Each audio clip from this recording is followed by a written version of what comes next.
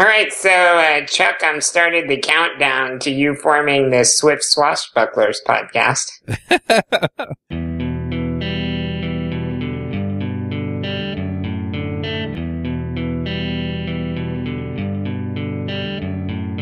This episode is sponsored by Rackspace. Are you looking for a place to host your latest creation? Want terrific support, high performance, all backed by the largest open source cloud? What if you could try it for free? Try out Rackspace at rubyrogues.com/Rackspace and get a $300 credit over 6 months. That's $50 per month at rubyrogues.com/Rackspace. Snap is a hosted CI and continuous delivery service that goes far beyond letting you do continuous deployment. Snap's first-class support for deployment pipelines lets you push any healthy build to multiple environments automatically and on demand. This means with Snap, you can deploy your staging environment today, verify it works, and later deploy the exact same build to production. Snap deploys your application to cloud services like Heroku, DigitalOcean, AWS, and many, many more. You can also use Snap to push your gems to Ruby Gems. Best of all, setting up your build is simple and intuitive.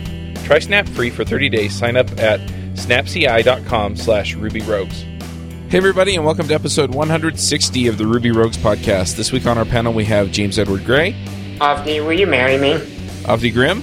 Yes, 1,000 times yes. David Brady. I've had so much caffeine and Ritalin that I'm actually calling from the future. And Chuck, I'm sorry I screwed up your intro. Saranya Barak. There you go. You said my name right. I'm Charles Max Wood from devchat.tv, and we have two guests this week. Sorry. Once again, David Brady. Scrooge McDuck. David Brady just lost his marbles. Sam Livingston Gray. Yes, it's a fine morning to be joining you all on the Ruby Brogues. No, it's not. Are you listening to this intro? And Glenn Vanderberg. I'm Glenn Vanderberg, and I'm just here to keep an eye on Sam because he works for me. I see how it is. Hey, with that start, this episode's got a really low bar, okay? The pollen is attacking my eyes and my brain. Ouch. It's okay. I saw that X-Files episode. With 7 panelists, we are going for quantity over quality. Absolutely. Like we're trying to get all the biases we can in one show. Hey, my Skype only shows 6 of you. Off by 1 errors. Couldn't help it, Ouch. sorry. All right, so we are gathered here today to discuss Sam. I don't have a eulogy prepared. Or more specifically, what I thought Sam this was has his- been up to. I thought this was his intervention. Oh, We brought you here to confront you. Have I been being too awesome again? too awesome. Yes, absolutely. Yes, it's offensive. That's exactly what we were thinking. All So, right. Sam, you gave a RailsConf talk. Yeah, I did. So, yeah, for the second year in a row, I actually submitted a talk to RailsConf that had absolutely nothing to do with Rails. And for the first year in a row, they actually took it. Huh. So, yeah, it was this talk about things we can do with our brains. And it was actually inspired by a bit from episode 77 of this very show, where Glenn was on, and he sort of made a side comment about all of the things that experienced programmers do to wrangle different parts of their brain into processing the weird abstract things that we work with. Oh, And yeah, that that's sort of- right. That's why I'm really here. Yeah, and so that Say bounced hi- around in my brain, and yeah. Highly recursive episode. right. I may also refer to the book club with Tom Stewart as well. So, Dang it. Now we've got to get Tom on the line. hey, it'll give us a chance to redo the intro, so it's not all bad. He really is calling from the future, though, in Great Britain. That's true. He is in the future. Yeah. Tom lives in the future. That's why he's so much cooler than the rest of us. So, what was Glenn's comment that led to all of this? So I'm going to quote Glenn, you, Glenn. You said something like, the best programmers you know all have some good techniques for conceptualing or modeling programs that they work with. And it tends to be a sort of spatial visual model, but not always. You said what's happening is that our brains are geared towards the physical world and dealing with our senses and integrating that sensory input. But the work we do as programmers is all abstract. And what you said was, it makes perfect sense that you would want to find techniques to rope the physical sensory parts of your brain into this task of dealing with abstractions, but we don't ever teach anybody how to do that, or even that they should do that. And Right. That last bit was really what got me thinking about it, because I'd been going up to Ada Academy once or twice to be a guest instructor there. And I was thinking about how to condense the stuff that I've learned and sort of pass it on to my younger self or other people who are in that same position. And that was the episode where we were talking about this talk I gave at Gogaruko about dealing with complexity. And I kind of threw that in there, and it's something I've been thinking about for a long time. Dave Thomas and I did a kind of embryonic tutorial about it in 2002, and at Lone Star RubyConf 5 years ago, I gave this talk called Programming Intuition. But it was kind of nice that I made that comment on Ruby Rogues the last time I was on, because Sam latched onto it, and it kind of surfaced us to each other as people who've been thinking about this weird thing for a long time. And he was able to take it into a direction and I think make it a lot more comprehensible and applicable than anything I'd been able to do in the past 10 years. So I really enjoyed watching Sam's talk and learning from it. I just want to jump in here because when Sam explained this as part of his talk, I felt like I kind of leveled up, because a lot of times I'm sitting at my computer and I'm working on some problem, and, it does occur to me, oh, well, I guess I could go model this on the whiteboard, or, create some kind of mental model that is, kind of the spatial, model. And, I sit here for a minute and go, I don't need to do that. But realizing that could actually help me harness another part of my brain and pull it in on solving the problem, it was like, oh, maybe I should do that when I kind of get that feeling of this would help.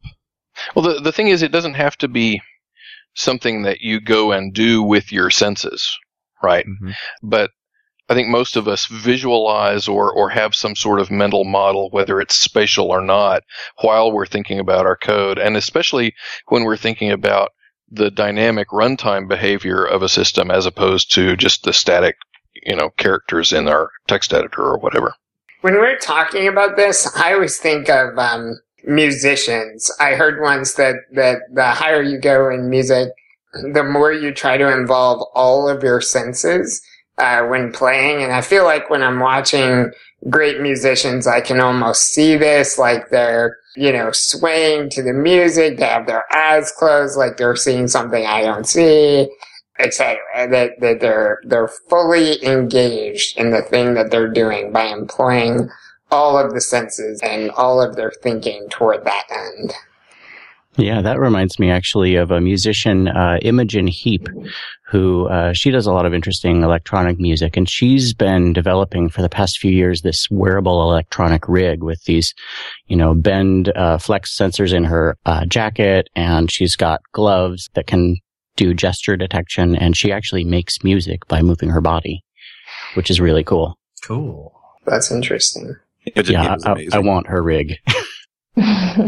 I really like that quote, especially because you bring it back at the very end, Sam, when you say that we should be teaching people how to do this and even that they should. How do you begin that process? Do you kind of have to do that at the very beginning of learning to code? Is it better to do it once you're more comfortable? How do you begin teaching people that they should use physical and sensory parts when dealing with abstraction?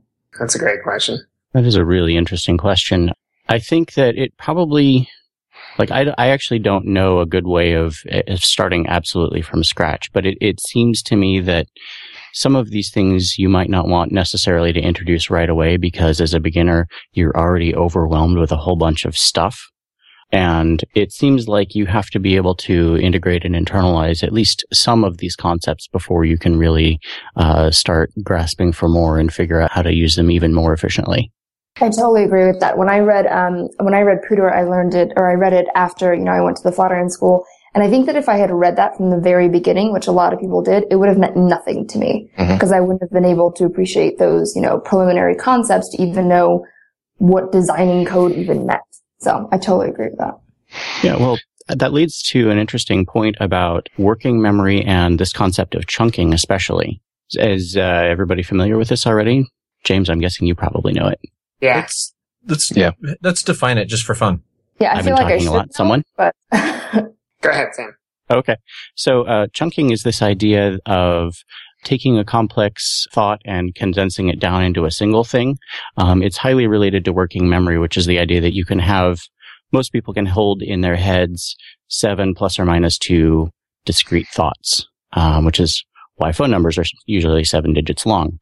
But chunking is this idea that you can take discrete things and combine them together into a single thing. So, like if you asked me to remember the number sequence 853, I'm going to remember it as 3 separate things. But if you ask me to remember 916, I'm going to remember that as, oh, that's the area code where I grew up.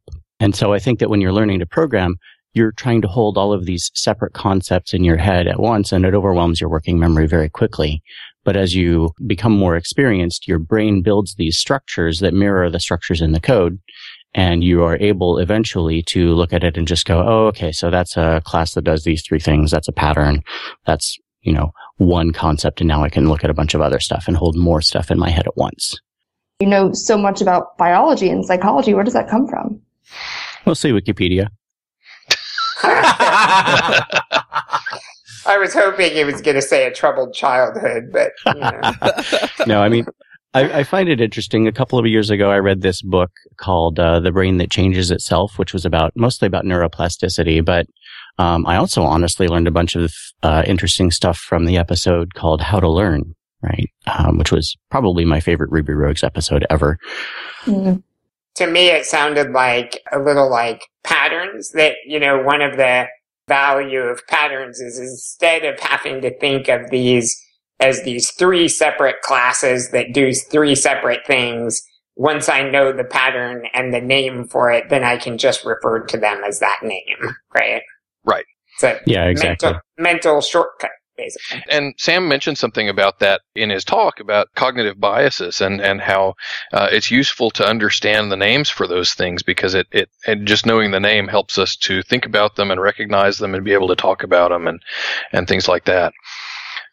And in some ways, I guess that's a manifestation of the same kind of mental mechanism that you're taking something that's kind of abstract and vague and giving it something concrete to hang on to.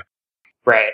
So I was thinking about the question of how do you teach this or how do you start teaching it? And I made a point of saying in that thing that Sam quoted that part of the goal is that we should just teach that you should, right? And because I think everybody ends up working out their own way of modeling software that fits their brain and the way they think. We can talk about examples and the way we do it, and I think that'd be really useful in general to talk more about how we visualize software, but maybe also try to get students talking about the way they model other abstract concepts outside of programming.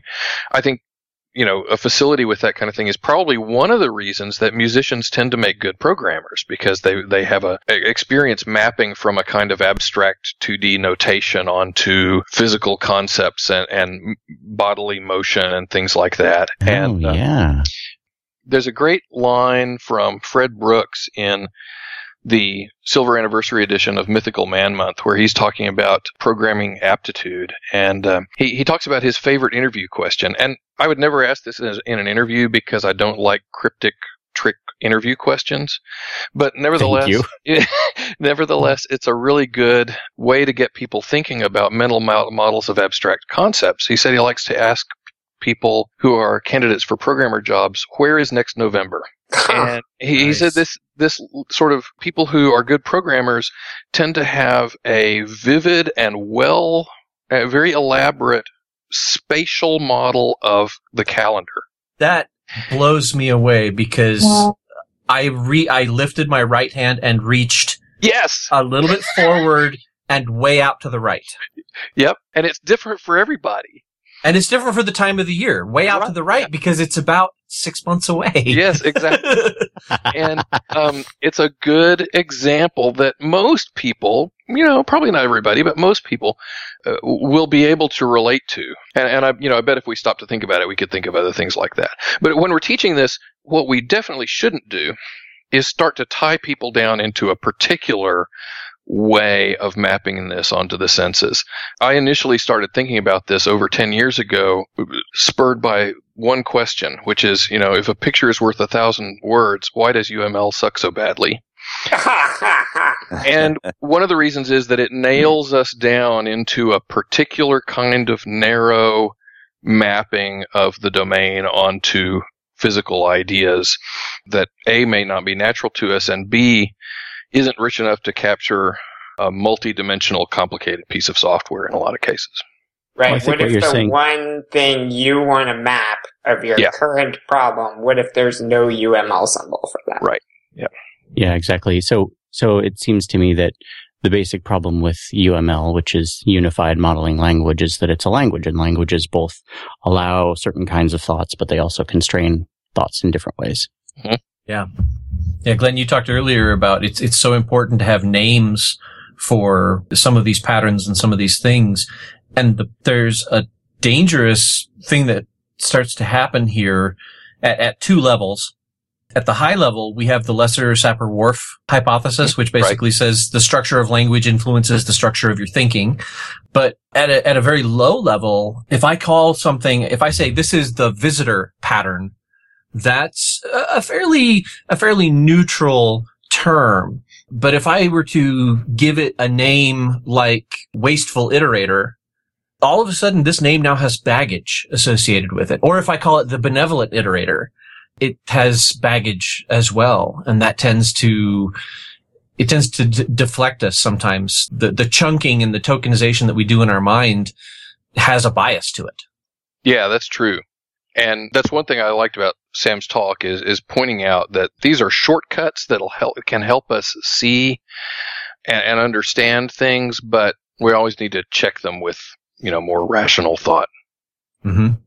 Right, and that was really what I was getting at with the whole teaching thing, was I started thinking about, I've always been really excited about a lot of these different techniques that I've discovered or thought that I invented, and I've been really excited to find ways to use them, but in thinking about how to teach other people to use them, I really wanted to make sure to give them a proper sense of caution about here's where they're good and here's where they fall down, so you want to check your work.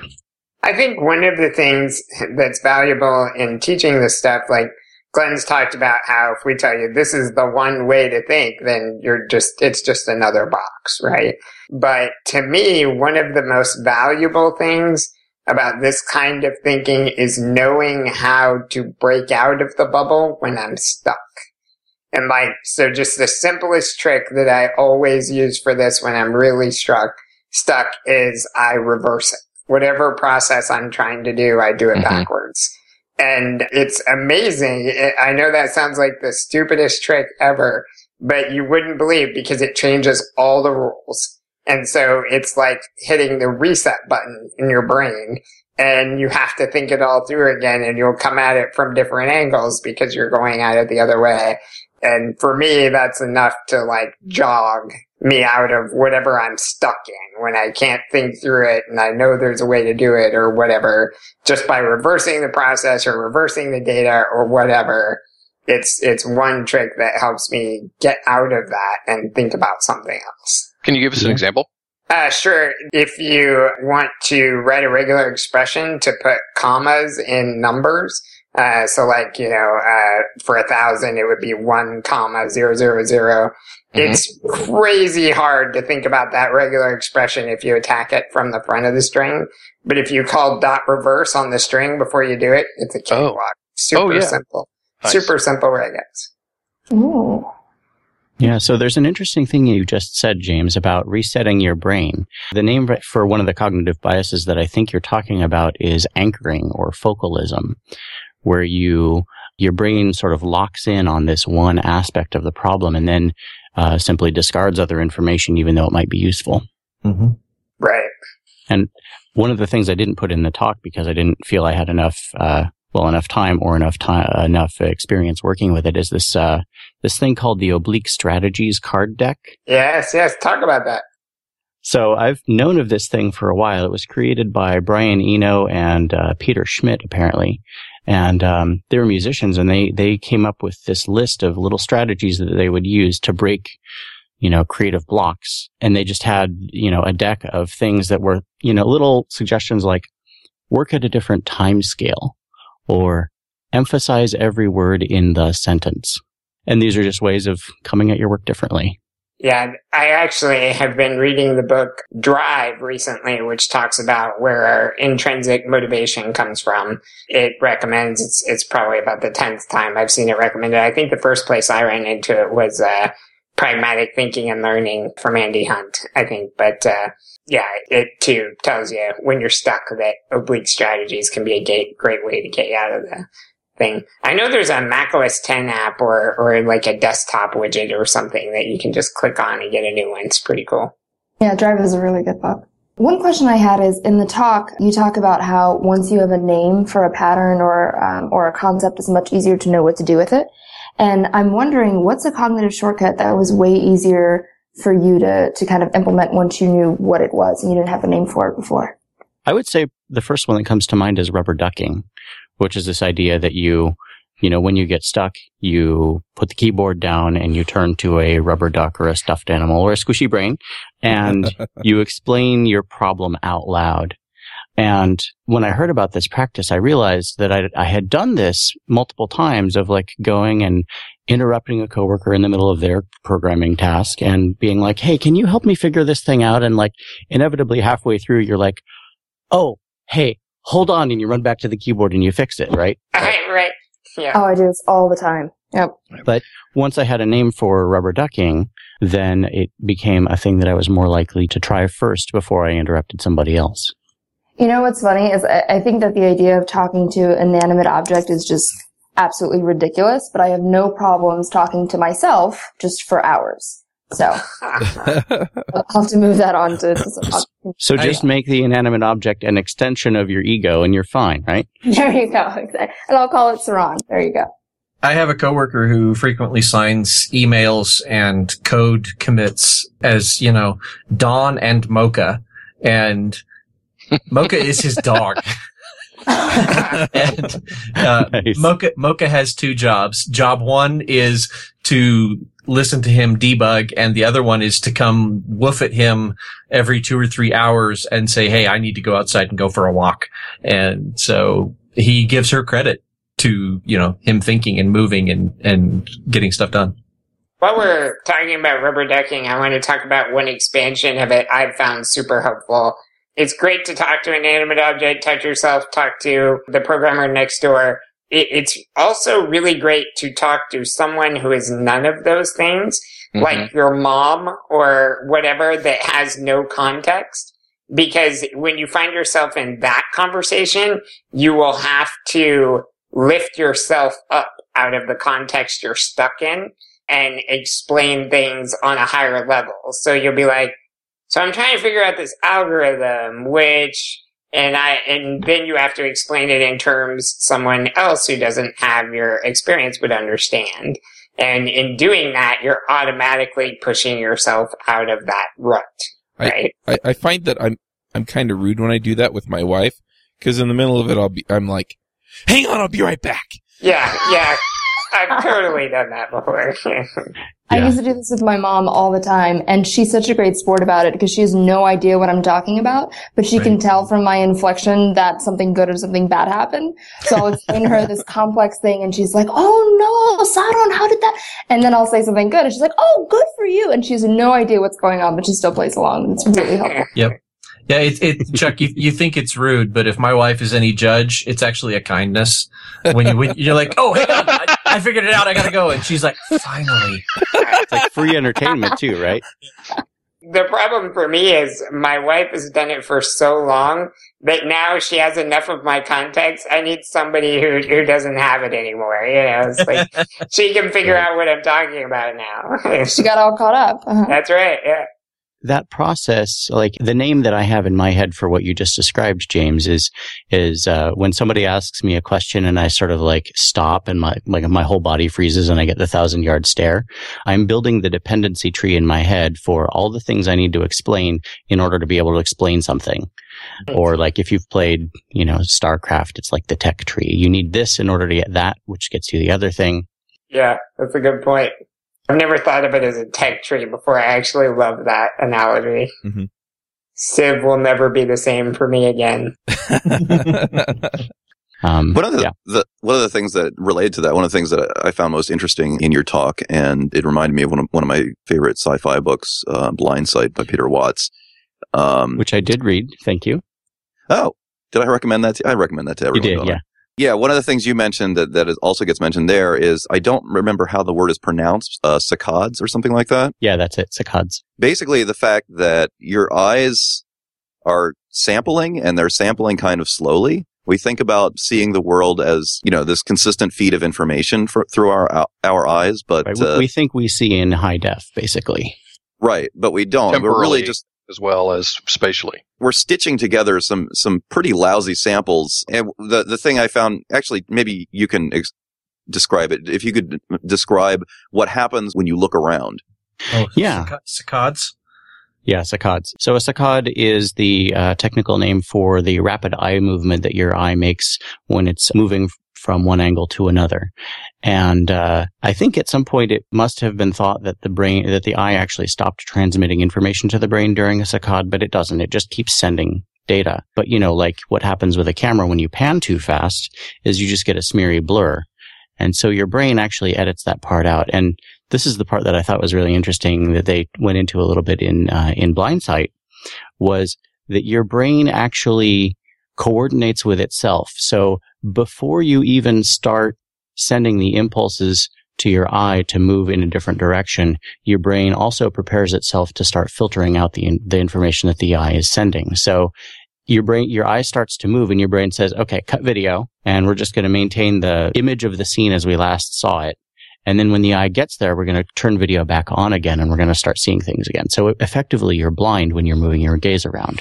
Which just blows me away because, if you can't actually believe in something as basic as sight, it really throws anything more subjective even more into question. Yeah, right? We always like to think that our reality is just a recording, that our brain is just a little recorder sitting in our head.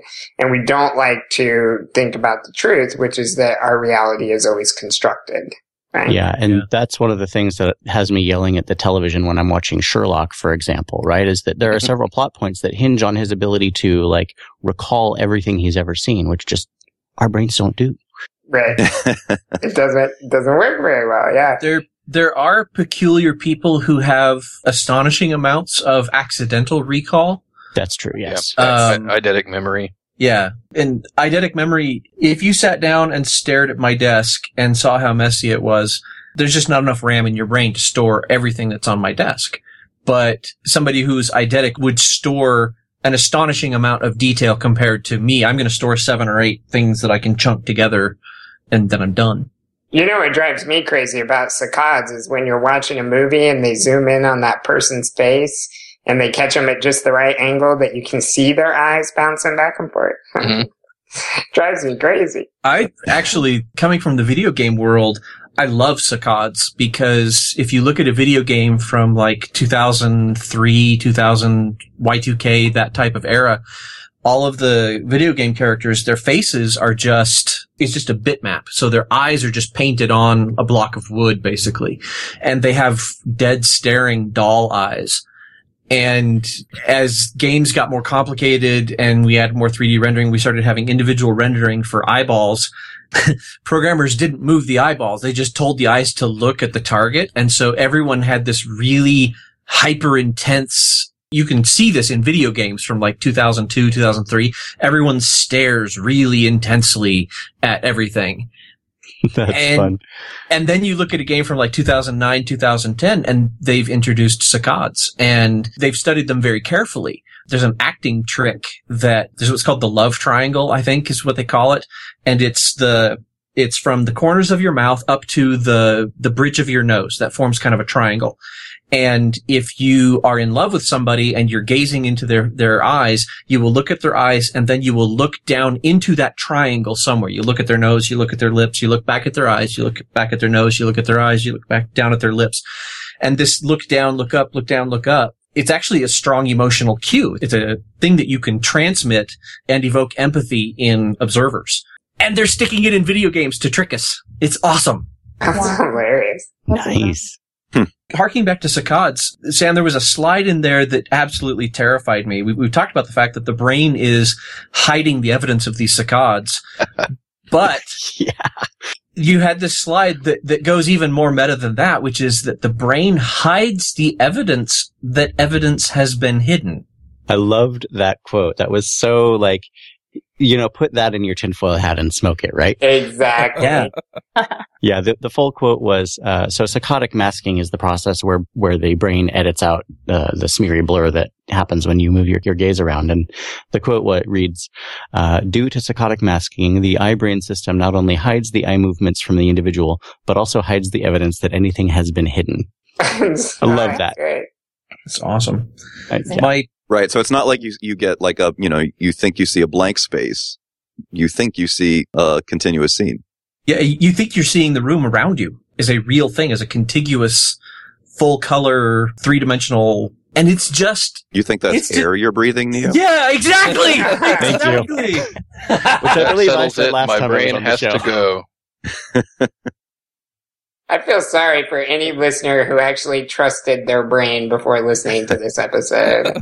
And it's interesting because as programmers, we're surrounded by models, right? I mean, that's one of the most helpful things that we can do for each other as programmers, because a lot of the stuff that we work with, it's a sort of, computers, the way they work is kind of an unintuitive pile of mashed potatoes. And, what a lot of programming languages do and programming paradigms do is they overlay a model that just doesn't exist. A successful object-oriented programming language is one that has a very internally self-consistent, model of working with software as objects. So we can keep that model of the objects in our heads, and we can see them as little black boxes sending messages to each other. And, if it's a good language, it won't break down. It won't have things where it's like, oh, that the model broke down. But it basically, it lets you forget that there's a Turing machine down there somewhere. Right. But what that says is that a good model, a good language is just the most effective language at lying to us about what's really going on, because, that's not how the machine works at all. Right. It might be how separate systems communicating with each other work, more or less, although there are some oversimplifications there as well, but it doesn't reflect the reality of CPUs at all. And so it can constrain us. This is partly related to something that Sam talked about. He talked about a kind of cognitive bias in part 3 of his talk, when he's talking about that nifty hack about modeling Pac-Man in terms of the ghosts zeroing in on Pac-Man's smell. Spoiler alert! Sorry. Right? It was so good, though. Oh, yeah, it's great. We are going to talk about this. It's very important. Oh, yes. It's great. But at the start of that, he said, this is something that I never would have thought of, because we have a bias against thinking about these kinds of solutions. And Sam, you said, I wish I had a name for this bias. And it seems to me to be related to what Avdi was talking about. We have a bias towards kind of mechanistic, straight-ahead procedural thinking, a la the way the computers actually work under the covers. And we tend to think of heuristics and shortcuts as cheating somehow, and that's not as good, right? That's something you resort to if you can't figure out how to do the exhaustive procedural algorithmic solution. Then okay, we'll try guesswork or things like that. And I was thinking about that when we were talking about the ways in which our brain lies to us and how we distrust that. And we distrust it because our brain is using heuristics and shortcuts to help us solve a basically intractable problem of perceiving every instant of every thing about the world around us, Ooh, I love that example you just gave, because you talked about how we distrust the heuristics and stuff that are applied, but as a person who is both a chestnut and a programmer, I was really interested when Kasparov would go head to head with Deep Blue. And, the first time Kasparov beat Deep Blue, and that was basically heuristics versus raw algorithm with ridiculous processing power, right? Yep. And just using his simple instincts that he's developed over the years. He was way smarter than that machine. So they went back to the drawing board and threw everything they had to get it, and then some, and leveled it up even more, and then came back, and when it finally beat him as a chess-loving programmer watching on, I have never been more unimpressed in my entire life. Look at what you had to do to beat this guy, Right, and it was such an unimpressive thing to me. And, that leads into an interesting story that I really wanted to open this talk with, but I had to throw it out. But last year at a conference here in Portland called Open Source Bridge, I went to a talk by Marcus Roberts, and he had this wonderful analogy. He was talking about computers just in the last 10 years or so have actually started being able to beat humans at the game of Go. And they do so using these basically Monte Carlo techniques. And for the listeners who aren't familiar with it, Monte Carlo basically means we used a random number generator. And Marcus, in his talk, he gave this wonderful analogy of comparing the amount of power that the human brain uses to the amount of power that is consumed by the supercomputers that are able to beat humans at Go. He likened it to building a big cube out of wood and chicken wire, 20 meters on a side, filling it with golf balls, and putting some TNT at the bottom. And so when you want to go play a round of golf, you construct one of these things and you go hide. And then you push the button. And when all the smoke clears, and all the golf balls have distributed themselves across the environment, you walk over to the hole. You walk over to the hole and you find the one that went in and you point to it and you go, oh, that one, that's my ball. As an avid golfer, I'm going to have to try that. Yeah. Send me video. As an avid enthusiast of explosions, I'm with you. Send me video. I like that comment that Avdi, you were talking about looking for language as a way to build a lie over the top of the machine. And I'm having this epiphany of I'm loving the fact that programming is ultimately an unending quest for a more convenient lie. Right. Yeah, I mean, yesterday, for some reason, I tried to read some OAuth documentation. I tried to understand OAuth again. Oh. And every time I try to do this, I fail. My brain just shuts down instantly. But it occurred to me as I was thinking about why my brain shuts down when I study this one thing, because I honestly don't think that OAuth is like unnecessarily complex for what it's doing.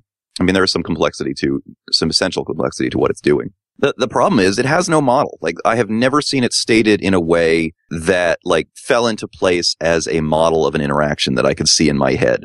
It just has a bunch of stuff. It just has a bunch of like rules, and that was really a problem with it. So, I don't want to say this, building a lie thing is a bad thing. I mean, we need these models to understand things. I'm trying to think of a good example of something that does have a model. I mean, one thing I can think of is like Git. I mean, I've seen many different explanations of Git, but there are some good ones out there where the Jim Weirich explanation is and Sam's Think Like a Git. Yeah, exactly. Yeah, that too. That do give you a mental model to think of. And it's like, oh, okay, once I have that model in my head, things start to make more sense. And I don't have a model for OAuth, and nobody's ever offered me one, at least in any of the material I've seen. And so it's just, this big load of information without a way for me to organize it in my head. Do you think that a UML sequence diagram might help? Maybe, maybe not. I'm not sure. I feel like there's probably a better visualization than that out there, but it probably wouldn't hurt. Back in the 80s, when MIT designed the Kerberos authentication system, one of the documents they published was a dialogue between two programmers that basically reenacted in dialogue form the design process of Kerberos with one kind of enthusiastic but a bit naive programmer saying, I'm going to design an authentication mechanism. Here's how it'll work. And then this curmudgeonly older guy, poking holes in it and telling him how he would attack that thing, and okay, well, I'll improve it by adding this or that and seal it against that attack. And I found it very effective for understanding why that protocol was the way it was.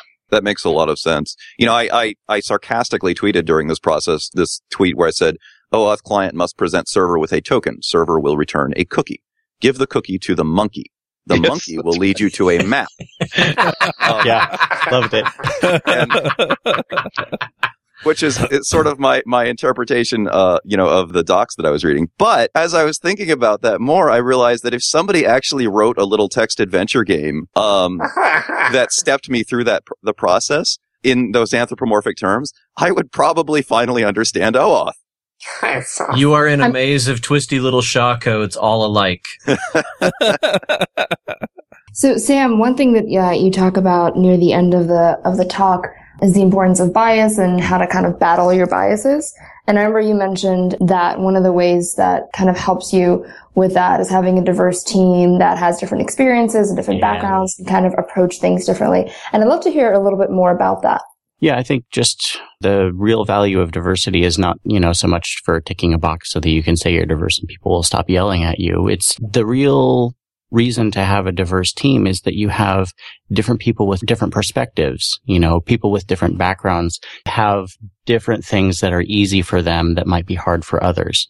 And so that lets you both get creative solutions to problems and also to avoid, blunders that might have been obvious to somebody who says, oh yeah, you don't have any women in your slides, for example. I was pairing yesterday with a teammate of mine, Tom Kiefhaber, who's one of the Hungry Academy graduates. And I was sort of like railroading us through this solution, and he stopped and he asked what he may have thought was a really dumb question. And I stopped and I was like, oh yeah, you're right. That would be a much simpler way of doing it. And yeah. It's important to note that before Hungry Academy, Tom was in video production. Yeah, I don't want to give the impression that Tom is in any way dumb. He's a phenomenal developer. Yeah. He's great to work with. For sure. But when we say diverse team and things like that, these days people immediately tend to jump to gender and racial diversity, which is great, but it also applies just to general diversity of background. And I like the fact that on our team we have a lot of people who were musicians, and through Hungry Academy we have a lot of people who started in a different career and then have brought that over to programming, and people who can apply experiences from art or other kinds of sciences or medicine or video production or things like that can bring a lot of interesting perspectives to things. Yeah, and I once worked with somebody who had, at the time he was working, I think, on a PhD in quantum computing, and I think he's got it now, had done some wonderful, really complicated chip design stuff at Intel. But when I first met him, he'd never used a relational database. And so we were able to see things differently and come at things from very different angles. And if nothing else, it helped me to understand a lot of the assumptions that I had been making because I'd internalized them years before. And yeah, it was really fun to work with the guy. He was like this really sweet person to work with. I would say that's some of the value of working with junior programmers. Yeah. And is that, sometimes I'll be doing something in my head and I'll explain sort of, skipping several layers. And if you're working with a good junior programmer, they're like, hey, wait, whoa, back up. What did you do at this level? What did you do at this level? How did you skip all the way to that level? And I find that it usually improves the design when they do that because I am skipping steps. Absolutely. Yeah. Yep, for sure. Well, and Saran, you talked earlier, you asked Sam about, how do you learn so much about brains? And I think all of this is one reason that as programmers, we ought to try to read nonfiction stuff that's outside of our field of expertise. Because every time I do, I learn stuff about my own field. Great. Yep. All right, we've all been good long enough. I want Pac-Man. That's it. I want to work with some people who know what Pac-Man smells like. I've waited and waited, and we have not talked about Pac-Man. Here's a quarter, kid. Go buy yourself a video game. Seriously, am I the only one that noticed this amazing example at the end of the slides? That was cool. I actually have a question about that. And, if you want the example, I think you probably ought to go watch the talk because I think it illustrates it well. But here's my question. So you start out and you kind of give the approach that I totally would have taken, by the way. And then you said, me too. You said, is this solution biased? And then you said, no, Chuck, this is important. I said, how is this solution biased? Yeah. There you go. And that is the most important question in the talk, I think. Yeah. Right. And I still don't have a good answer for it. So I want to hear what yours is. For how that particular solution is biased? Yes. The initial one? Yes.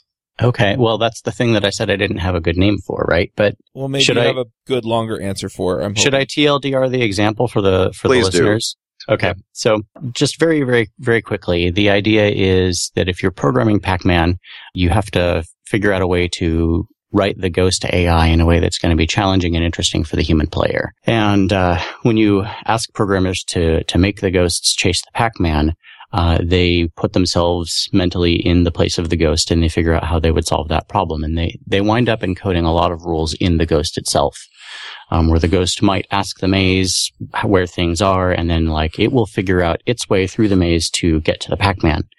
And I went to this presentation at OOPSLA, which is a conference, of the ACM, and, Professor Alex Repenning gave this talk where he described this thing that basically turns that entire problem on its head, which is that you give the Pac-Man a smell, and you use a diffusion model to radiate that smell out through the environment, and then the ghosts basically just have to follow their nose. So to describe it in the, just crazy simple terms, if Pac-Man's standing on a square, we say that square is, 100 or whatever, then we mark every square around it 50, right? And then every square around that 25, whatever. And then a ghost at any given point can look at the number under his foot and move to the next bigger number. And by doing so, he's chasing Pac-Man in like a crazy, hyper-intelligent way, such that if there were multiple ghosts, as long as you have ghosts zero out the number underneath them so it doesn't radiate out, and Pac-Man goes into a tunnel that has like 2 exits, one ghost would go in one, and then that would stop the smell pattern, so then the other ghost would navigate around to the other one, and they will look like they're intelligently closing him in and attacking Pac-Man. It's super cool. You gotta see it. Yeah, where the most complicated thing each ghost is doing is comparing 4 numbers and picking the biggest one, right? At most 4 numbers. Mm-hmm. Yes. It's almost like a first-person bias. Yeah. Yeah, that's interesting. Mm-hmm. Probably there are at least half a dozen cognitive biases that play into this, but the 2 that come to mind immediately, which by the way is called the availability heuristic. Actually, I might have mislabeled that. Anyway, one that comes to mind is this idea of anchoring, which I mentioned earlier, which is this idea that once you settle in on something, your brain fixates on it. And I had this line in the slide that I said, like, names have gravity and metaphors can be tar pits. And that's what I was getting at, was this idea that once your brain, labels something and chunks it, it doesn't think about it again. That's the entire point of chunking. The other one that comes to mind is this other bias that its name is functional fixedness. This is the idea that people sometimes have a hard time using objects in ways other than the way they're intended. So if you have a hammer and you need a paperweight, do you think to put the hammer on the paper? And I see that as one of the key insights that I got out of this, seeing this presentation about Pac-Man so many years ago, is just this idea that when we, as programmers, put ourselves in that model that we've constructed, when we imagine ourselves in a maze, we are biased to think of the actors in that scenario. We think of the Pac-Man as moving around, and we think of ourselves as moving around. Literally, what we don't see is the air between us and our target, and that the environment can also be modeled, and it can be used to shift things around. The computer doesn't care how you get the job done, but our limited brains don't necessarily think of that. And, that again, I think it's highly related to functional fixedness. I think there might be a couple of other things going on too. One is that smell is about the weakest of our senses, and unlike with dogs, it's not directional. Yeah. So we tend not to think of it that way. But the big one I see is that we have a hard time grasping the idea of emergent behavior from simple rules. Yeah. We can see it when it happens, but we have a hard time setting it up. Right? Well, and we distrust it even when it does happen. That's true, yeah.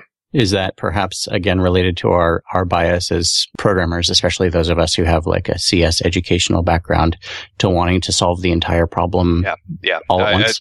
Yes, very much so.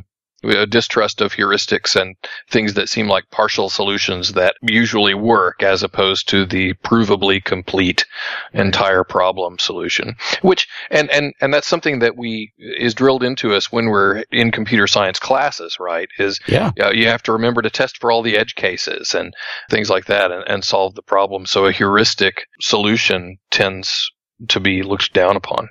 Yeah, I was just saying what Glenn isn't saying is that he's done at least one excellent talk on the topic of heuristic solutions. Right. Well, yeah, that's actually the talk that I was on Ruby Rogues before. Right, yeah. Yep. Yeah, you're absolutely right. I mean, there are things I don't usually think about. Like, I'm thinking, how do I handle this case? How do I handle this case? It only happens like once a month, but I need to handle it. And the thing that doesn't occur to me is